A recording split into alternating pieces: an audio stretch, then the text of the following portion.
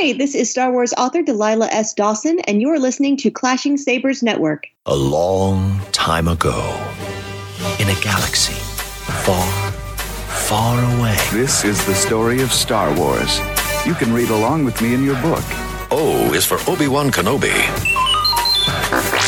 All rebel fighters met at fleet headquarters to plan their attack. Princess Leia addressed them. Obi-Wan never told you what happened to your father. He told me enough. He told me you killed him. No, I am your father. Hello, I am C-3PO, and you are about to listen to the story of Star Wars. Another chapter is here. Welcome to Don't Burn the Sacred Text. I am one of your hosts, Brandon, and I'm here with my co-host. She is the cult leader we all would follow. Ooh. It's Lindsay. That's such a nice compliment. Not even not Star Wars related, but I say all the time that I want to start a cult. No, see, here's the trick. You have to call it a religion, and then... yes. Yeah. See, look at Scientology. Scientology got it figured out. Do you know, it's the craziest timing, because just a couple hours ago, one of my friends texted me a TikTok, and it was like, what would it take for you to join a cult? And someone answered, they were like, not much. What are the snacks? Are the people hot? When are the meeting times and how many times a week? They were like, I would definitely join a cult. I was like, oh God, this is so well timed, and definitely me. It's all about the commitment, you know? Can I lazily join a cult? What are the fees involved? Exactly. Do they have a nice hangout spot?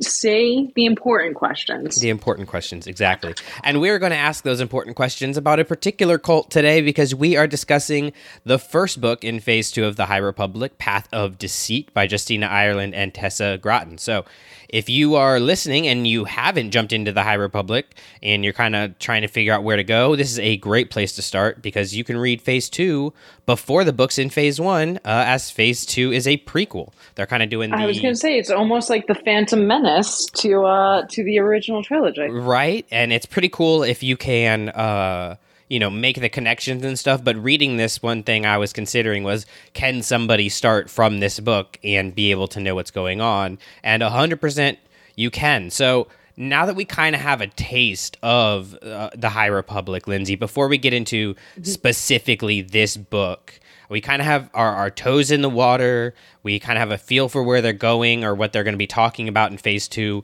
So what are you most looking forward to delving into just across all the mediums as far as Phase 2 of the High Republic? That could be a certain piece of content, certain idea, characters, whatever you like. Yeah, I think definitely the idea aspect for me. This is so on brand with me and my style of what interests me both inside and outside of Star Wars. Just the whole, organized religion versus spirituality. This is a concept that I'm really, really looking forward to going into, especially because it's kind of happening in reverse than I think a lot of other, franchises and stories would do. In terms of here, we see this really, I don't want to say loose or lenient Jedi Order, but definitely something not quite as strict and formalized as we're used to. And I think now being able to see the juxtaposition of, hey, look, this was working. This seemed okay. This is the High Republic. Things were going good. Why did they change it? Why did they get more strict? Why did they enforce more rules? This is something I'm really interested in diving into in Phase 2. Yeah, that's one thing. We've gotten a lot of different Jedi in Phase 1. We've gotten a lot of different versions of Jedi, and that's kind of continuing in Phase 2 thus far. But we haven't, if you think about it, we haven't really gotten a ton about the Jedi Order itself. We've had to kind of make connections and inferences from what we get with these individual characters, but we haven't we haven't had a Jedi Council scene or seen the Council debating, or even Phase 1. You have Stellan is on the Council, and you don't have a scene you would expect Stellan and Yoda debating the direction that the Jedi should go. It's very much like, here are these individualized Jedi, and you put together the order as you will, which is kind of interesting when you think about how strict is not the best word, but kind of how strict and intentional George Lucas was between the prequels and the Clone Wars of how he showed the Jedi Order. And we even continued that, later on with Filoni continuing in season 7 of the Clone Wars and stuff. So it was very intentional to show the order and not so much about the individual Jedi. Like, you meet individual Jedi, but in Clone Wars, for example, it's about showing you the corruption of the Jedi Order with Pong Krell, for example. Like, as terrible as a human being as he is, or Basilisk, or whatever he may be, F that guy, he is more about showing the corruption of the Order than, like, look at this individual Jedi. Whereas High Republic, it's a lot more about the individual Jedi and their experiences with the Force.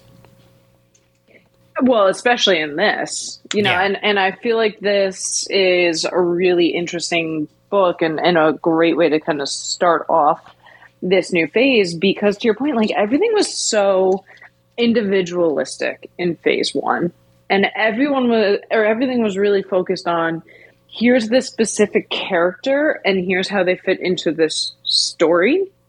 Not so much, here is this order and here's how it's shaping what was formed. And I'd be honest, after, oh man, I'm a terrible Star Wars fan. What's the first book that came out? Light of the Jedi? In Light of the Jedi, I really thought that when we started to see a lot more of what was going on Coruscant, and the way that, these politicians dealt with the Jedi and vice versa, I thought we were going to get a lot more of, here's the Jedi Order and here's how it fits into the universe, as opposed to what we got, which, look, everyone loves it. I'm cool with it, but I think the first wave of High Republic felt a lot more like kind of action adventure books.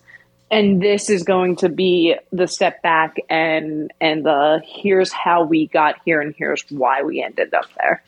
Yeah, absolutely.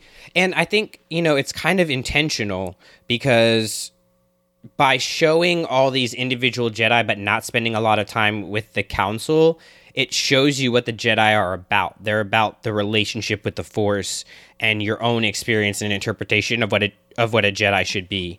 Not so much about, here's the code and you fit into this order, right, and check these marks that it was in the prequel. So I definitely think that's intentional, and I think it's even more intentional going back the 100 years or whatever it is, back to phase 2. It's even more so going to be that, it's more going to be about the individualized experience. And I like getting to see, and this is something we got in phase 1 that I'm excited to continue in phase 2, to see these different experiences of the Jedi, but particularly to see how these different Jedi question themselves. Because in the prequel era, we got Jedi questioning themselves. We got Anakin as the outcast, questioning himself and how much he deserved to be in the Jedi Order. If you look to the Anakin and Obi-Wan comic, you got Obi-Wan questioning himself and his ability to be a master and even be a Padawan when we look at books like Padawan and Master and Apprentice and stuff. But it was more a kind of an invalidating sense of questioning oneself, rather than the Jedi and the High Republic question themselves in order to enhance their connection with the Force and their understanding, and that's something we're going to talk about today when it comes to our main Jedi character of Kevmo Zink. But before we actually get into the discussion proper, we've got to do our ratings. So for those of you who are listening for the first time, welcome. Here, we like to rate the books beforehand and then have our discussion and see if we get swayed in either direction. And I'm really excited about this one, because most of the time I have a feeling of which direction Lindsay is going to lean towards, and I have zero clue on this one. I can see her picking everything from 1 to 5 for a multitude of reasons. So I'll go ahead and give my rating, which is a 3.5, because I think the book is great, but it isn't on the level of things that I've given a 4 or 5-star rating as of yet. I will say this feels like a setup novel, but lacks the grandeur of Light of the Jedi, which is not necessarily a bad thing, as they are designed to do different things, but that does kind of impact the ratings, and honestly, having so many good 4-star books and even 5-star books come out recently kind of stops it from getting to a 4 as of right now. So, Lindsay, out of 5, where do you rate this book? You know what? I'm going to do actually a 4 out of 5. I might be overthinking it, and that's why, if anything, I think it's going to be easier to sway me down to a 3 than it is up to a 5, or maybe even a 2. Who knows? But the reason being, I kind of had to check myself because I was really coming off this high from Padawan and from Trixie. I was really coming off this high from Padawan and from Shadow of the Sith. So to be so amped up and have these stories that were like everything I feel like I wanted to this, whereas it's no fault to this. It was to me, I thought a really great book, right? It had that cult aspect that I always love really exploring. And it had some real, what's the word I'm looking for? Some real theological discussions, I guess. I love that. And the other thing to me was, I kind of love but hate when things solve the mystery, right? Because here we get this big mystery solved, right? And it was massive. And I feel like not a lot of people were really super hyper focused on it, you know, in kind of the mainstream world, right? It's something where our little Star Wars niche, like, yeah, we talk about and we were interested in. But as more things were coming out, it fell to the wayside, right? As more books were coming out in the main era, and Andor's out, and we're starting to get photos for Ahsoka and you know, snippets for Mandalorian 3 and all of this. I feel like this big mystery of, hey, look, what are these creatures and what are they doing, kind of fell off a bit. So to have it come back, I thought was really interesting. And I'm almost a little bit bummed that this mystery was already solved. I think they could have kind of toyed around with this a little bit more in phase 2. But regardless, like, here we are. We know off the bat at the first book of phase 2 exactly what this was and how these creatures came to be. So now hopefully they just do something cool with it. I don't want it to just be like, haha, mystery solved, see you later. I hope this continues, and I hope we get more. Yeah, the Leveler, to me, I know it's like the main, I guess, not villain, but the main, you know, threat to the Jedi right now. Like, the Nihil in and of themselves are not a threat as much as the, you know, what they can unleash with the Leveler is, particularly in phase 1, and I'm sure we're going to get more of that in phase 2. To me, though, it's like the least interesting thing. Like, I really don't care about it as that much, other than, you know, its story points. So I like that they set it up early in phase 2, so that hopefully we do get more exploration of it. Because I want to go back and read phase 1 and be a little more invested in the Leveler and, you know, what it does and what it can do. And maybe we haven't even seen the full breadth of what it's done. The thing I'm most concerned about with that regard, though, is like, how do you tell a story where you have this huge threat that can kill Jedi so easily, and then you just forget about it 100 years later? Like, that would be like us forgetting that atomic bombs exist, you know, by the time we hit 100 years after, you know, the nuclear bomb was dropped. Like, that's ridiculous to say that that's something that could happen. We're going to be continuing to talk about this and the threat of it for years. So I'm more intrigued, not in the Leveler itself, but in, okay, how does this all fit together into the story? So how are they going to tie this all together to make it make sense of why they're having it be the threat in phase 2 also, which I think makes sense. You know, if you look at Star Wars, you set up the Sith, you don't go into great detail on them in the original trilogy, you delve into them a lot more in the prequels. Like, they're doing standard Star Wars formatting stuff here, where you go backwards and you get more information about things. But but it's one of those things where I'm like, this isn't something I was really invested in before, but the way that you set it up in here gives me either I'm going to be fully invested and it's going to revolutionize how I feel about phase 1 by the end of this, or I'm just still going to be in the exact same spot. And I don't think there's an in-between that's going to happen there. Well, this might be a silly question, but I don't think, correct me if I'm wrong, I don't think they really announced when phase 3 is going to take place yet, have they? They haven't. The general consensus, just because of how they left off the end of phase 1, is that they're going to go back there. Maybe in an interview or something they mentioned, we're going back in time before we go forward. I think they have. I feel like so between you and I, one of us would jump on that. And know off the top of our head, and hopefully one of our listeners would be happy to politely correct us if we're wrong, keeping in mind that right now it's end of December 2023. So if you're listening to this 2 months later and they've announced it, please keep that in mind. But the reason I ask is I'd be so interested to see if it is the fact that this big threat, was it forgotten about, or was it intentionally hidden? And I think that's what I'm really curious and really interested to see. And I keep going to say season 3, but in phase 3. Yeah. I mean, there's possibilities in every direction, because we've seen, the Empire snuff out any talk of the Jedi, where it's 30, 40 years later, the Jedi are complete myth, but it's not like the Jedi were forgotten. It's just nobody really knows, about them. And it's kind of, it's a weird balance, because this is all happening before the prequels.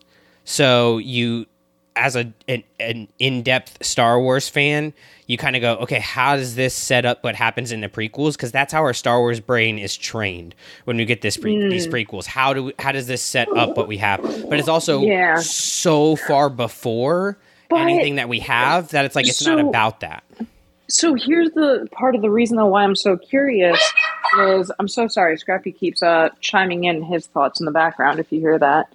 But part of the reason why I'm so curious about this is I think it would say a lot about the Jedi if they intentionally hid from not only the galaxy as a whole, but even if they hid from, Padawans and other Jedi Masters, the fact that there's something out there that can defeat them and can annihilate them. And I think that's where we would start to see this slip into structure and control and omitted details. Because it's one thing to say hey, this is a comparison I don't make lightly at all. But I just can't think of something else to compare this to. But it's something where you hear all the time about these unsolved crimes now that happened early September 2001, where something bigger happened and this was forgotten about. So is the Leveler forgotten about because something bigger is going to happen in phase 3 to make this less important? Or is this intentionally hidden because the Jedi are starting to fear the loss of control and the loss of the illusion of power, if that makes sense? No, that makes total sense, because I think that is something that is brought up in the book. Kev, I don't remember exactly what the context that gets him started in thinking this is, but it's on page 52 in the paper copy.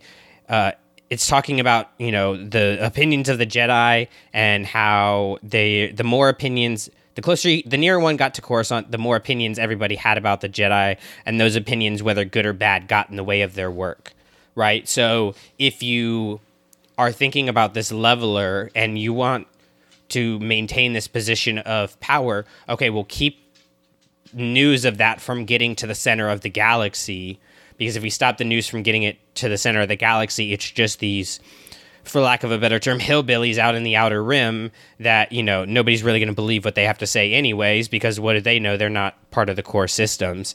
And it's cool to see that perception of the Jedi evolving and how they possibly could use that to, kind of get feelings about them to go one way or another. Mm-hmm. Yeah, and that's I think what I'm hoping we see a little bit more of, that maybe for me was lost in phase one. And I know better than to hope or than to try and predict what's going to happen in any kind of Star Wars story. And this is a great example of this. I think Path of Deceit is I don't even want to say an ending. It's a middle and an end that no one could really predict. But I think one thing I would personally love to see and explore more is exactly that, is the Jedi trying to, through their own fear, start to control more internally to have the illusion of external power. That's something I'm really, really hoping that we get more into in this phase, in phase 3. And I think honestly it would amp me up a little bit more for High Republic. Well, I think there's 2 points in the story that kind of point to that being a possibility. There's one point where Kev and Marta are talking about, Jedi and their emotions. And he says, by understanding our strongest emotions and the way they drive us forward, we can analyze our moves and discover the best course of action rather than behaving impulsively. So it's not about skewing emotions, but about understanding where they come from and addressing the underlying issue before acting. A very healthy, thoughtful approach that is then ignored or altered, however you want to phrase it, later on to be, don't let your emotions control you, with no real thought of, well, emotions are natural and you can't avoid them. Like, emotions, I always say emotions are neutral. They're just a feedback system telling you something that's going on. Your actions decide that. But then there's also one other quote at the end where Marta and Kev are about to kiss, and she says, Jedi don't kiss. It sounded stupid when she put it that way.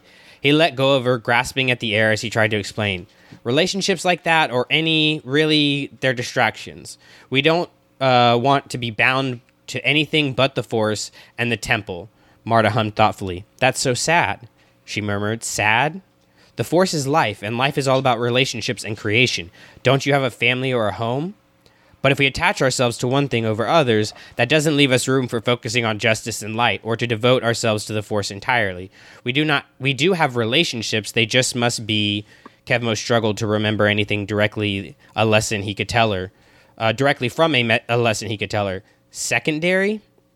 And secondary is there with a question mark.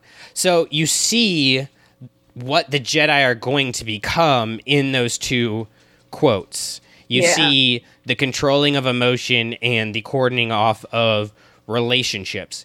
And this Padawan, this is his understanding of the Jedi's relationship to the Force and the Order itself. And those are 2 things that are specifically pointed out in the text. Like, this is not, oh man, like he has feelings for Marta and he doesn't do anything about them because, we can fill in the blanks that Jedi don't have relationships. No, he says Jedi don't have relationships. You see the direction that the Order is going. The seeds are already being planted. And in the prequels, we saw that when things get hard for the Jedi, when their, as you called it earlier, their illusion of power starts to fade away, what does Yoda do? He says, no, don't tell the Senate. Only our enemies know this. They're the only ones that can do anything about it. And in that case, they're able to do something about it because the Jedi don't say anything to anybody, because they cordon themselves off. And we kind of see that all getting set up here. Yeah, I love the excerpt that you picked too, for, oddly enough, a totally different reason, in addition to the reason that you picked it. Because yes, it does demonstrate all of this beautifully and organically. The other reason I love it though, is I think it really shows a big strength of this book. And it is the relationship between these 2, not even for like a romantic, a ship it kind of way, but I really like this, and it shows to me why this had to be a YA novel to kick things off. I think that decision confused a lot of people, myself included, going into it.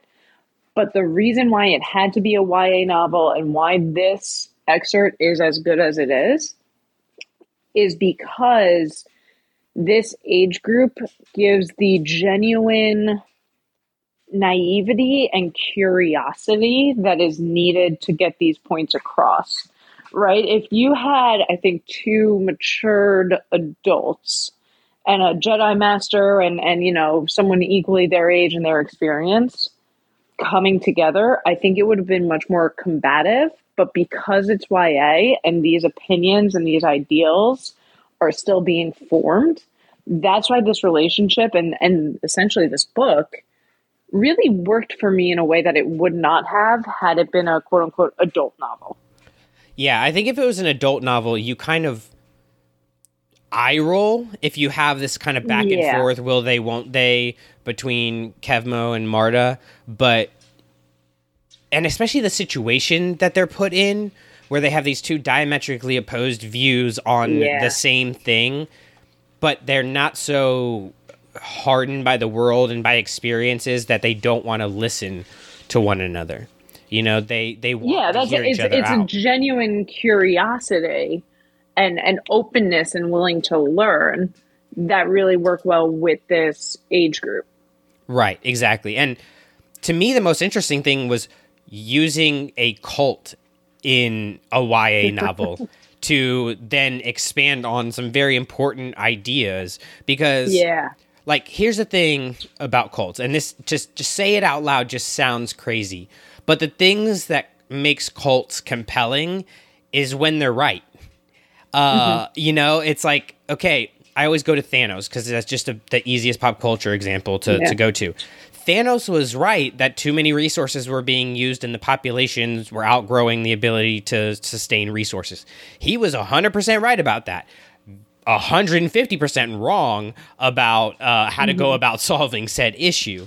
And it's like, I never thought about what the path presents here before, of maybe using the Force is actually taxing to the Force, and maybe you're robbing Peter to pay Paul. You know, and that's a really interesting way to approach it and think about it. It's almost like, you kind of agree with Path of the Open Hand to some extent. I was curious to, you know, I was going to just outright ask you if you agreed with them or disagreed if we didn't get to it. But yeah, there's always times where it's so interesting and so compelling to me. When you find yourself agreeing with things. And it's funny because I had mentioned that TikTok video that my friend sent me a few hours before this. But actually a few weeks ago, on HBO, there's a docuseries where, you know what, all Star Wars fans might be a little bit interested because it is Aunt Beru. But there is a docuseries, 2 seasons now on HBO Max called The Vow. And it goes through, the first season are the people who escaped this cult, one of them being the actress who plays Aunt Beru. Second season, my friends and I found very interesting because it follows more of the court case of one of the quote-unquote leaders. And it becomes very, very genuine and clear throughout this that she did not realize the harm she was committing. And she did not realize what the members of this cult were doing without her knowing. So it got us talking about, you know, like, what kind of cult would you join? And it was half joking.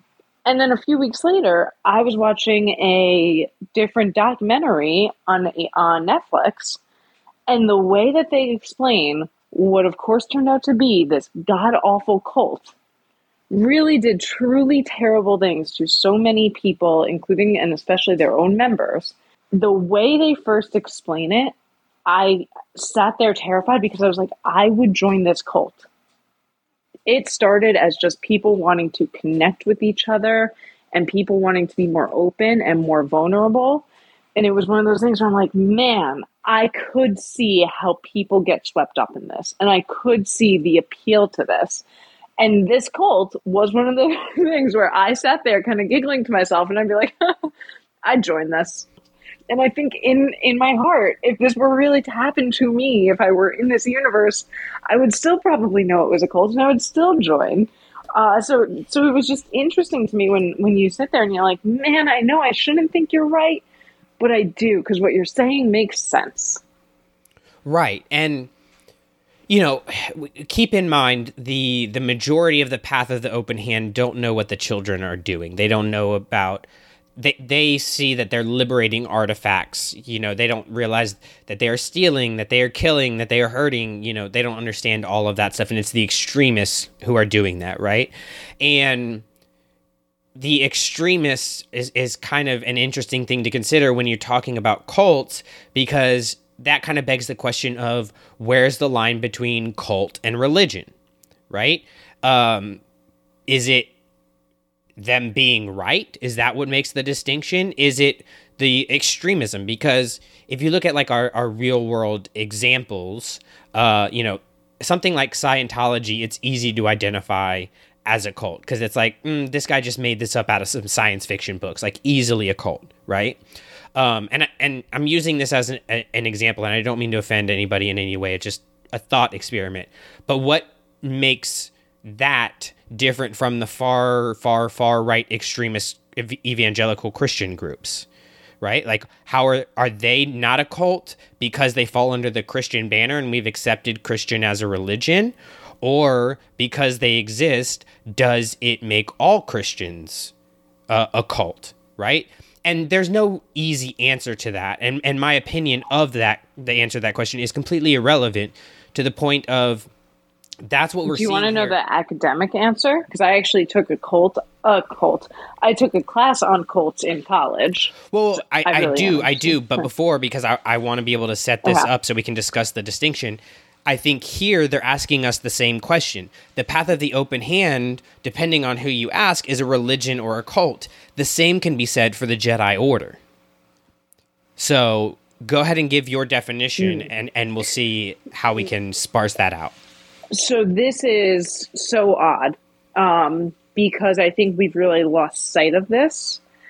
But a cult is essentially a group of organized people living under the same ideology with a very charismatic leader.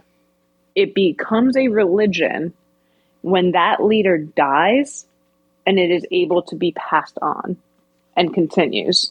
So, for example, Jonestown never had a leader other than Jim Jones. Interesting. The family never had a leader other than Charles Manson, which is why they're cults. Had Christianity stopped when Jesus was crucified, it would have been considered a cult. But because something like Scientology is able to survive even after L. Ron Hubbard died, it is technically a religion. See, and that's just wild because in this book, like, one, I think our cultural definitions of those are shifting, right? As we're going through this very tumultuous time. And again, I'm not attacking anybody here. I've spent a lot of my life studying different religions and stuff. I'm completely fascinated by it and have nothing but the utmost respect for everybody being able to believe whatever they want to believe as long as they are not harming others. That's not the point of the point we're making here. But it's like, okay, because we know the Path of the Open Hand is eventually going to lead into the Nile, right? But how does that go in that direction? And maybe it is when the mother dies. You know, the mother has taken over as this figurehead. But then again, if we look at what they give us about the Path of the Open Hand, based on your definition, it is a religion and not a cult, because we have a passage from page 94 where it talks about the origins of the Path of the Open Hand, and introduces this character of Sakaar Rold, who was the original person to start the Path of the Open Hand, and then the mother comes and takes over, right? So there's actually, I'm sorry, not page 94, page 93. It says, Marta closed her eyes and listened to the lyrics describing the arrival of Sakaar Rold on Dalna, where he founded the Path of the Open Hand on a planet untouched by war or pain, led away from the former priesthood by a vision of vivid blue light. It was a soothing story to Marta because she knew two things about her people, the Evereni. They were reviled throughout the galaxy for unknown reasons, and they were no longer had a home of their own. Sakarold came from the order known as the Guardians of the Wills, but left them when his belief conflicted with their ways. He was an outcast from them and sought sanctuary with the Force. Those things led him to Dalna, where Marta and her cousins had also ended up. So, by your definition, the Path of the Open Hand is not a cult, it's a religion. Because had... Yeah. But I think it's one of those things where I think if you go by the denotation versus the connotation, the denotation being the dictionary definition, they're a religion. But if you go by what we see of actual like cult and cult leaders, it's more about you're living this life you say you're living, but are you doing it insularly to benefit just your group, or are you doing it externally to benefit others? To me, that's where I kind of draw more of a distinction between a cult and a religion. Cults like Scientology, right, which is a cult, they go and they do things to help themselves.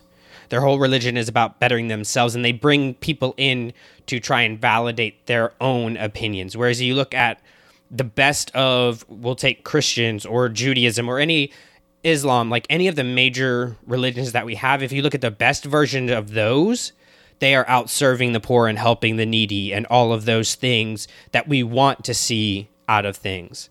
And that, to me, is more of where I think the distinction is between the Jedi and the Path, where the Path is it's only benefiting itself. It likes to think it's benefiting other things by benefiting the Force, and it puts up these facades that are way too hard to disprove for any, single person.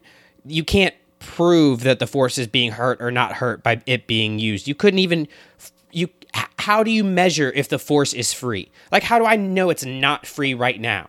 And how am I going to know that it's free later? There's no definition to that, right? So it's all about them bringing people in to validate their own understandings, whereas the Jedi, at this point in particular in the story, are about going out and helping others and expanding. And I think that's something that Marta sees that in Kevmo that she likes, but she doesn't know how to reconcile it with the way she's been raised within this insular program, if you will, programming really of, the littles and the children and moving up in these ranks and stuff. It's all about the Path, whereas the Jedi are supposed to be all about everything else. I think another point you bring up that's really interesting to me in this book too, though, is that indoctrination. It's something that's kind of explored a little bit more in the sequel trilogy with the stormtroopers. But overall, that I think is something that's always kind of danced around and sort of brought up, but never really put into the spotlight. Whereas one of the reasons I like Path of Deceit as much as I do is I think that they don't really shy away from that. And again, it goes back to why this really works as a YA novel, because that's something where that indoctrination I don't think would really come through had it been, here are these mature, consenting, well-informed adults. Yeah. No, I agree completely. And even the, I guess, adult that we do see, even though she's, kind of still a teen, of Yanaro trying to get out, she can't get out. But she's been in it so long, like she doesn't have the tools to be able to figure out how to do it. She has been trained and programmed, if you will, to believe that whatever the mother says is true. And even though she is starting to see through that facade, she still doesn't know what to do when what the mother said doesn't happen. The mother said she could leave until it's time to leave, and then she says you can't leave. And she has no foundational elements in how to respond and react to that problems. She has no problem-solving skills. It's so interesting. Like, I really do, the more we talk about it, I think like this book actually more and more, because this is another thing I would love to pick your brain on. There are truly a lot of well thought out characters with some really interesting, I don't want to say characteristics, but like some interesting issues that we don't typically see. And one thing I think we have to address with this is the fact that there are two authors. And do you think that having two authors for this book helped it, or was it detriment? Because the more we talk about these characters and these ideas, I kind of understand having two authors a little bit more, because I don't think that one person could sit down and justify the two sides of the story so well. I disagree with the last part. I think you could have somebody who can justify both sides.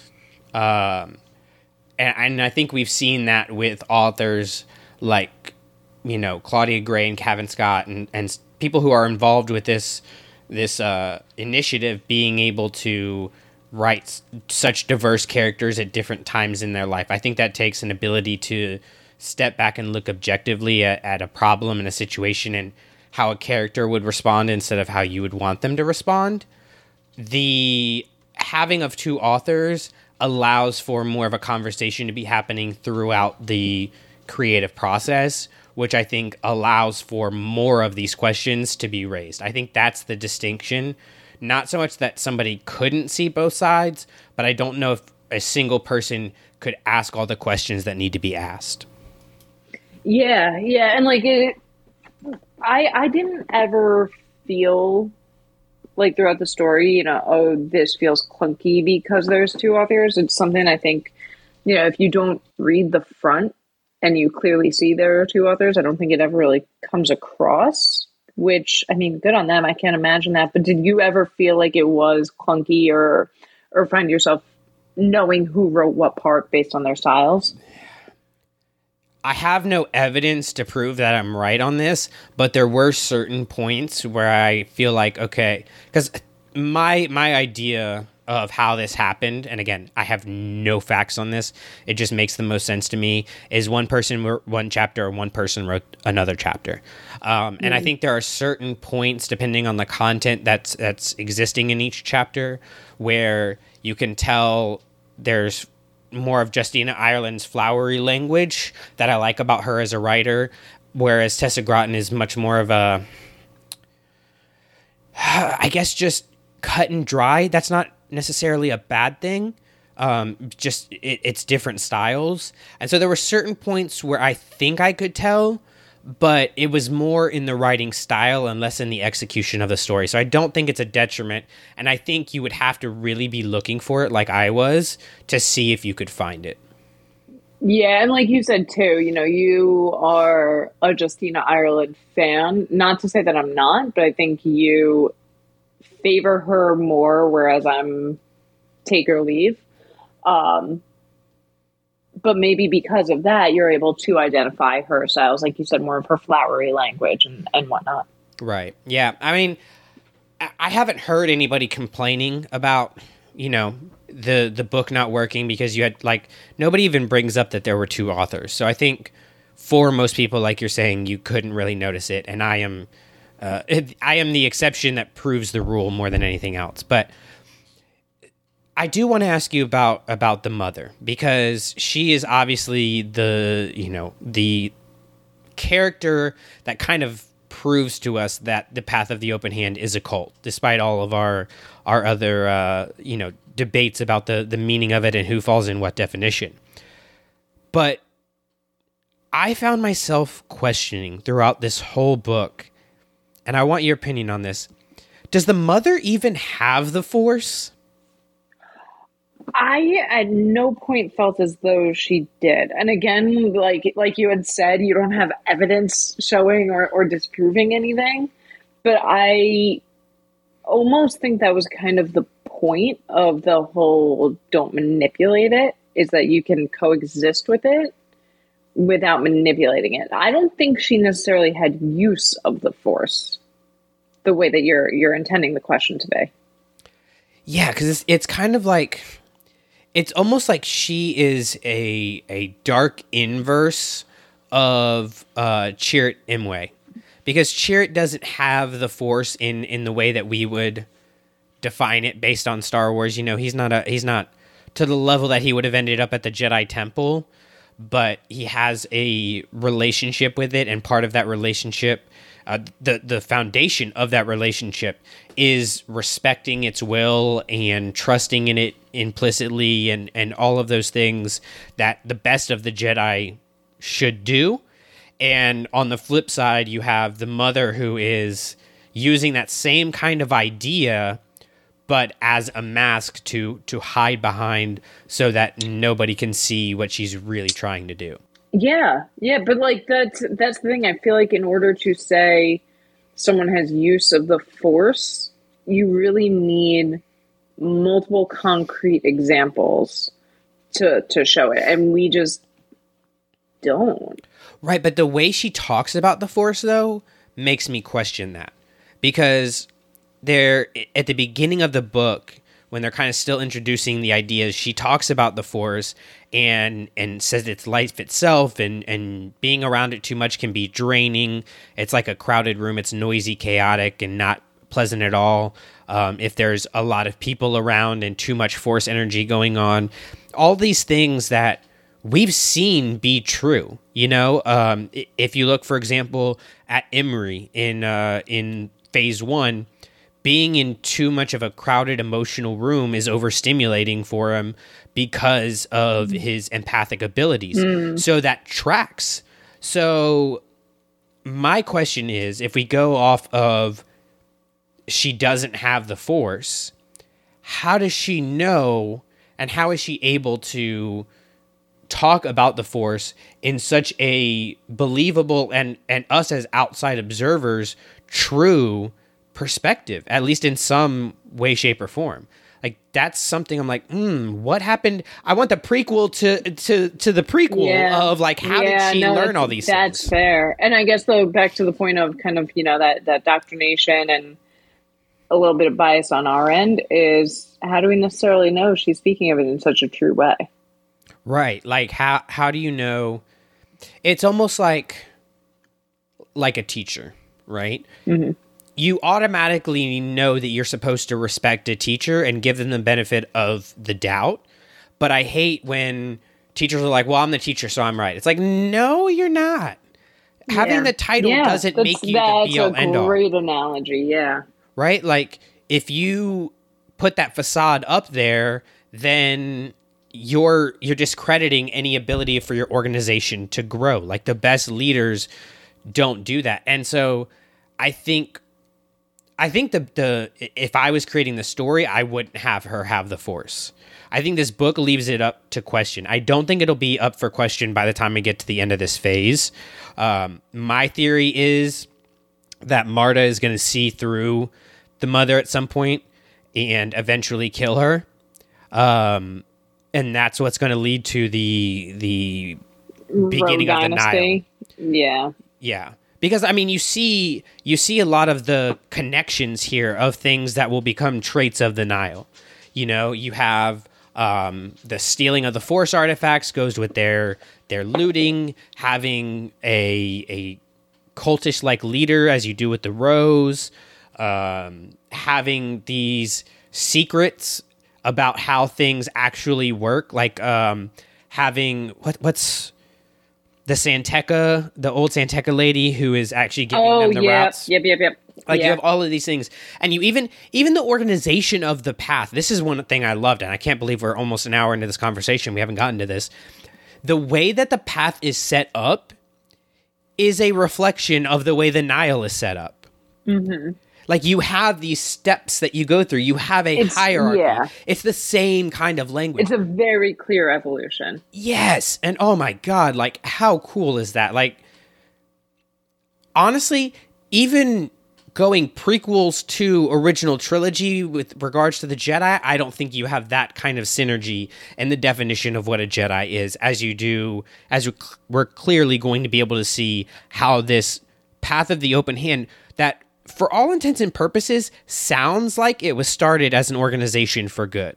Like, when we think about the canon that we have, the Guardians of the Whills, I think we're supposed to accept as a group that is at least attempting to do good. right? Baze and Chirrut show us that. We have Cassian snide comments about them, but Guardians of the Wills all comes from George Lucas. Like, we're supposed to think, okay, that is a good group. And to me, knowing Sakaar Rol left the Guardians of the Wills because of a difference of opinions doesn't necessarily mean to me that he was a bad guy starting this other, this off religion that was going to become an extremist group. Just kind of how, you have different Christian denominations. They split because of a different interpretation of the same text kind of idea. And so the way that I read it, the Path of the Open Hand was started as a good, righteous organization that was then denigrated and manipulated by the Mother. So to get this idea of this group that started for good, that was intended to do things to help the galaxy, that will eventually become the biggest threat to the galaxy, is a journey I am fascinated to follow. Yeah, no, the more we talk, the more excited I get for what's to come.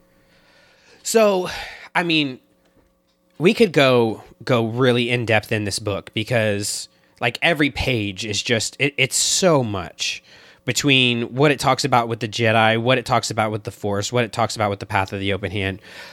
But I have one question, and we kind of touched on it a little bit, but I want your opinion on this, because this is one of those things where there isn't a right answer, but it's one of those questions that we get in Star Wars where you go, how was I not asking this question the entire time? Do you think using the Force in point A takes away from the Force being able to act at point B?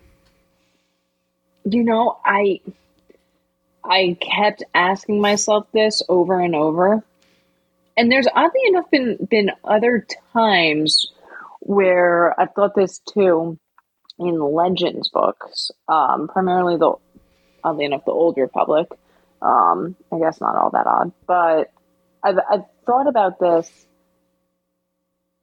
and I don't think so.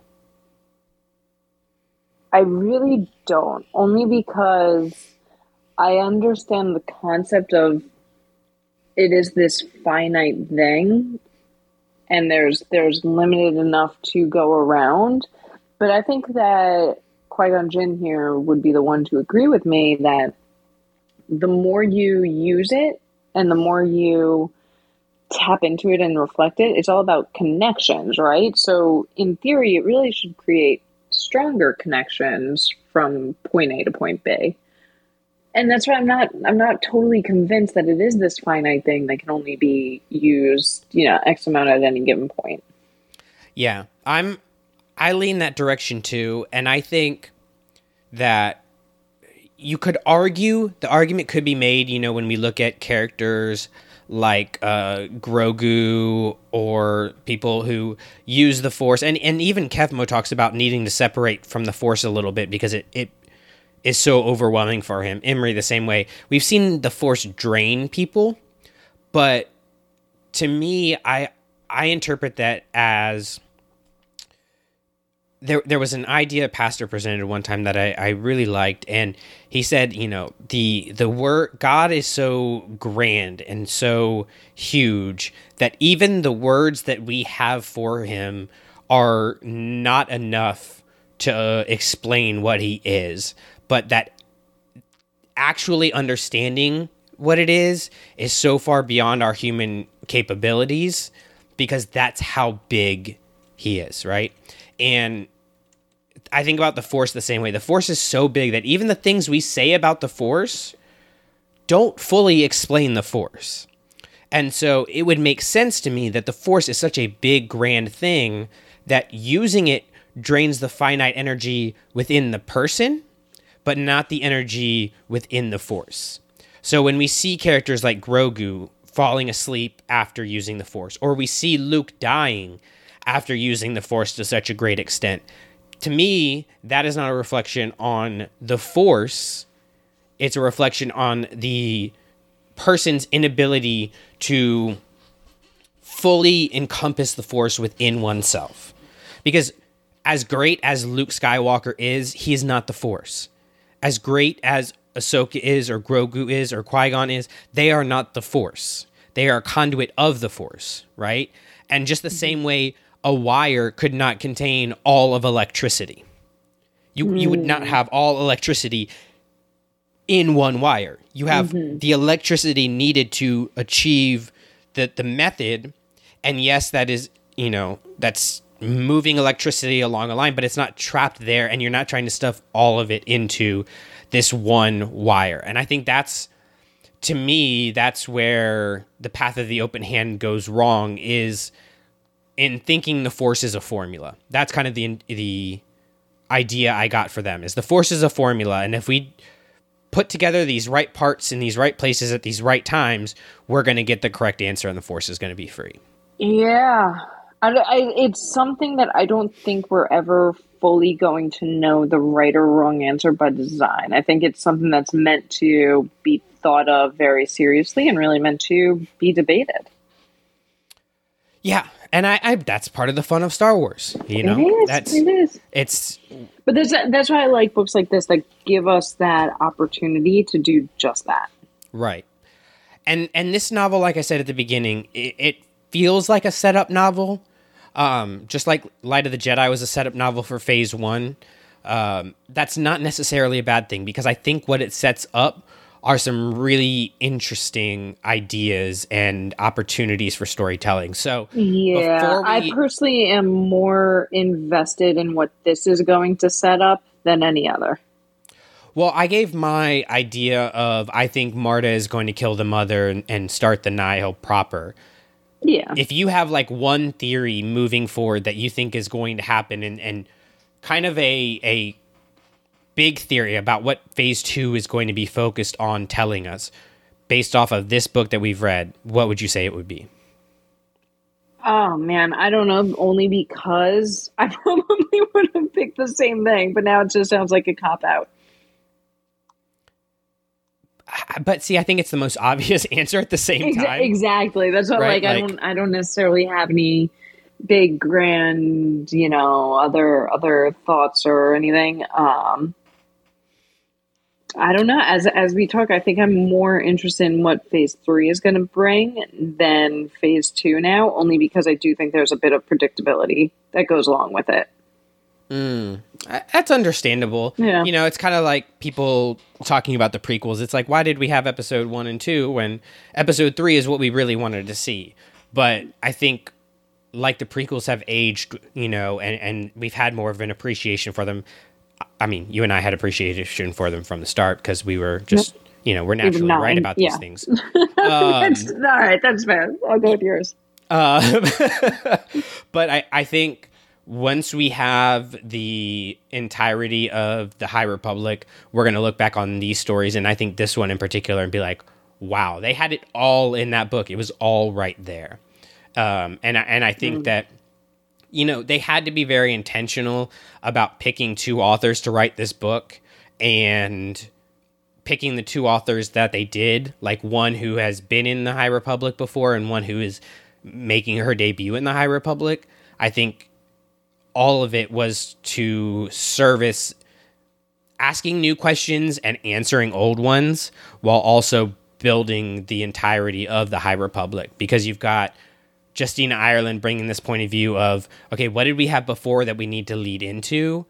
And Tessa Groton being able to ask, okay, but what are we creating? Mm-hmm. And again, this is just a theory that I have, but there's a reason why none of the other books that we've had so far have two authors, and this one does. And I'm excited to see these questions that they brought up, what they're going to present to us moving forward. So yeah, I'm going to go ahead and be honest.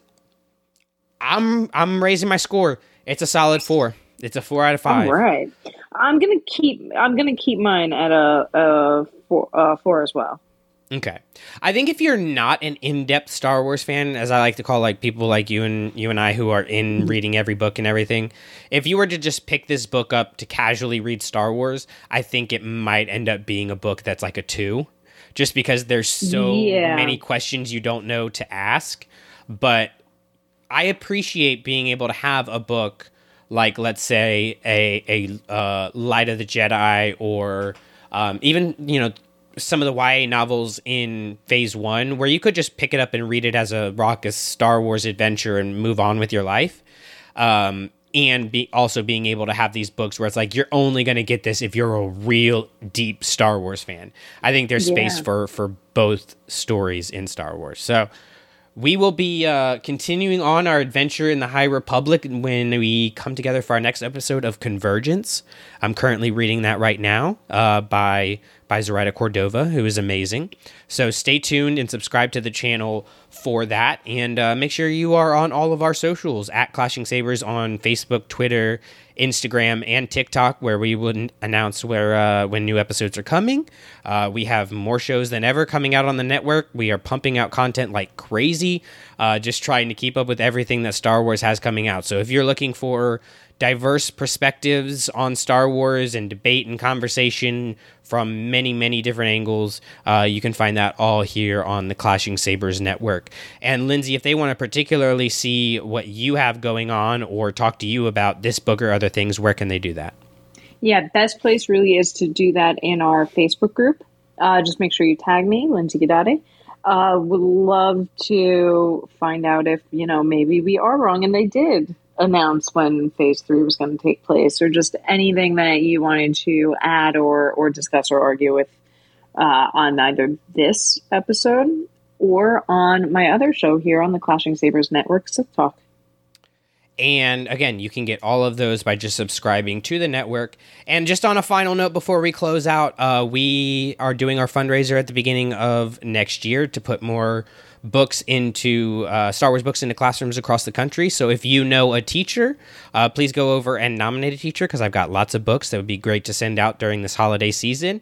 And if you want to participate in that, just make sure you stay tuned. We will have plenty more information on that and updates to our Patreon that supports that mission and more. So just stay tuned here, and we will have all of that for you. But until then, keep reading, keep writing, but whatever you do, don't burn the sacred text. All Clashing Sabers productions are the intellectual property of the Clashing Sabers Network and ClashingSabers.net. All licensed sounds and images are the property of their respective copyright holders and are used for informational and educational purposes only. For more information on our nonprofit or to nominate a teacher, go to ClashingSabers.net. For questions or inquiries, please email us at ClashingSabersNetwork@gmail.com. You're just going to walk away?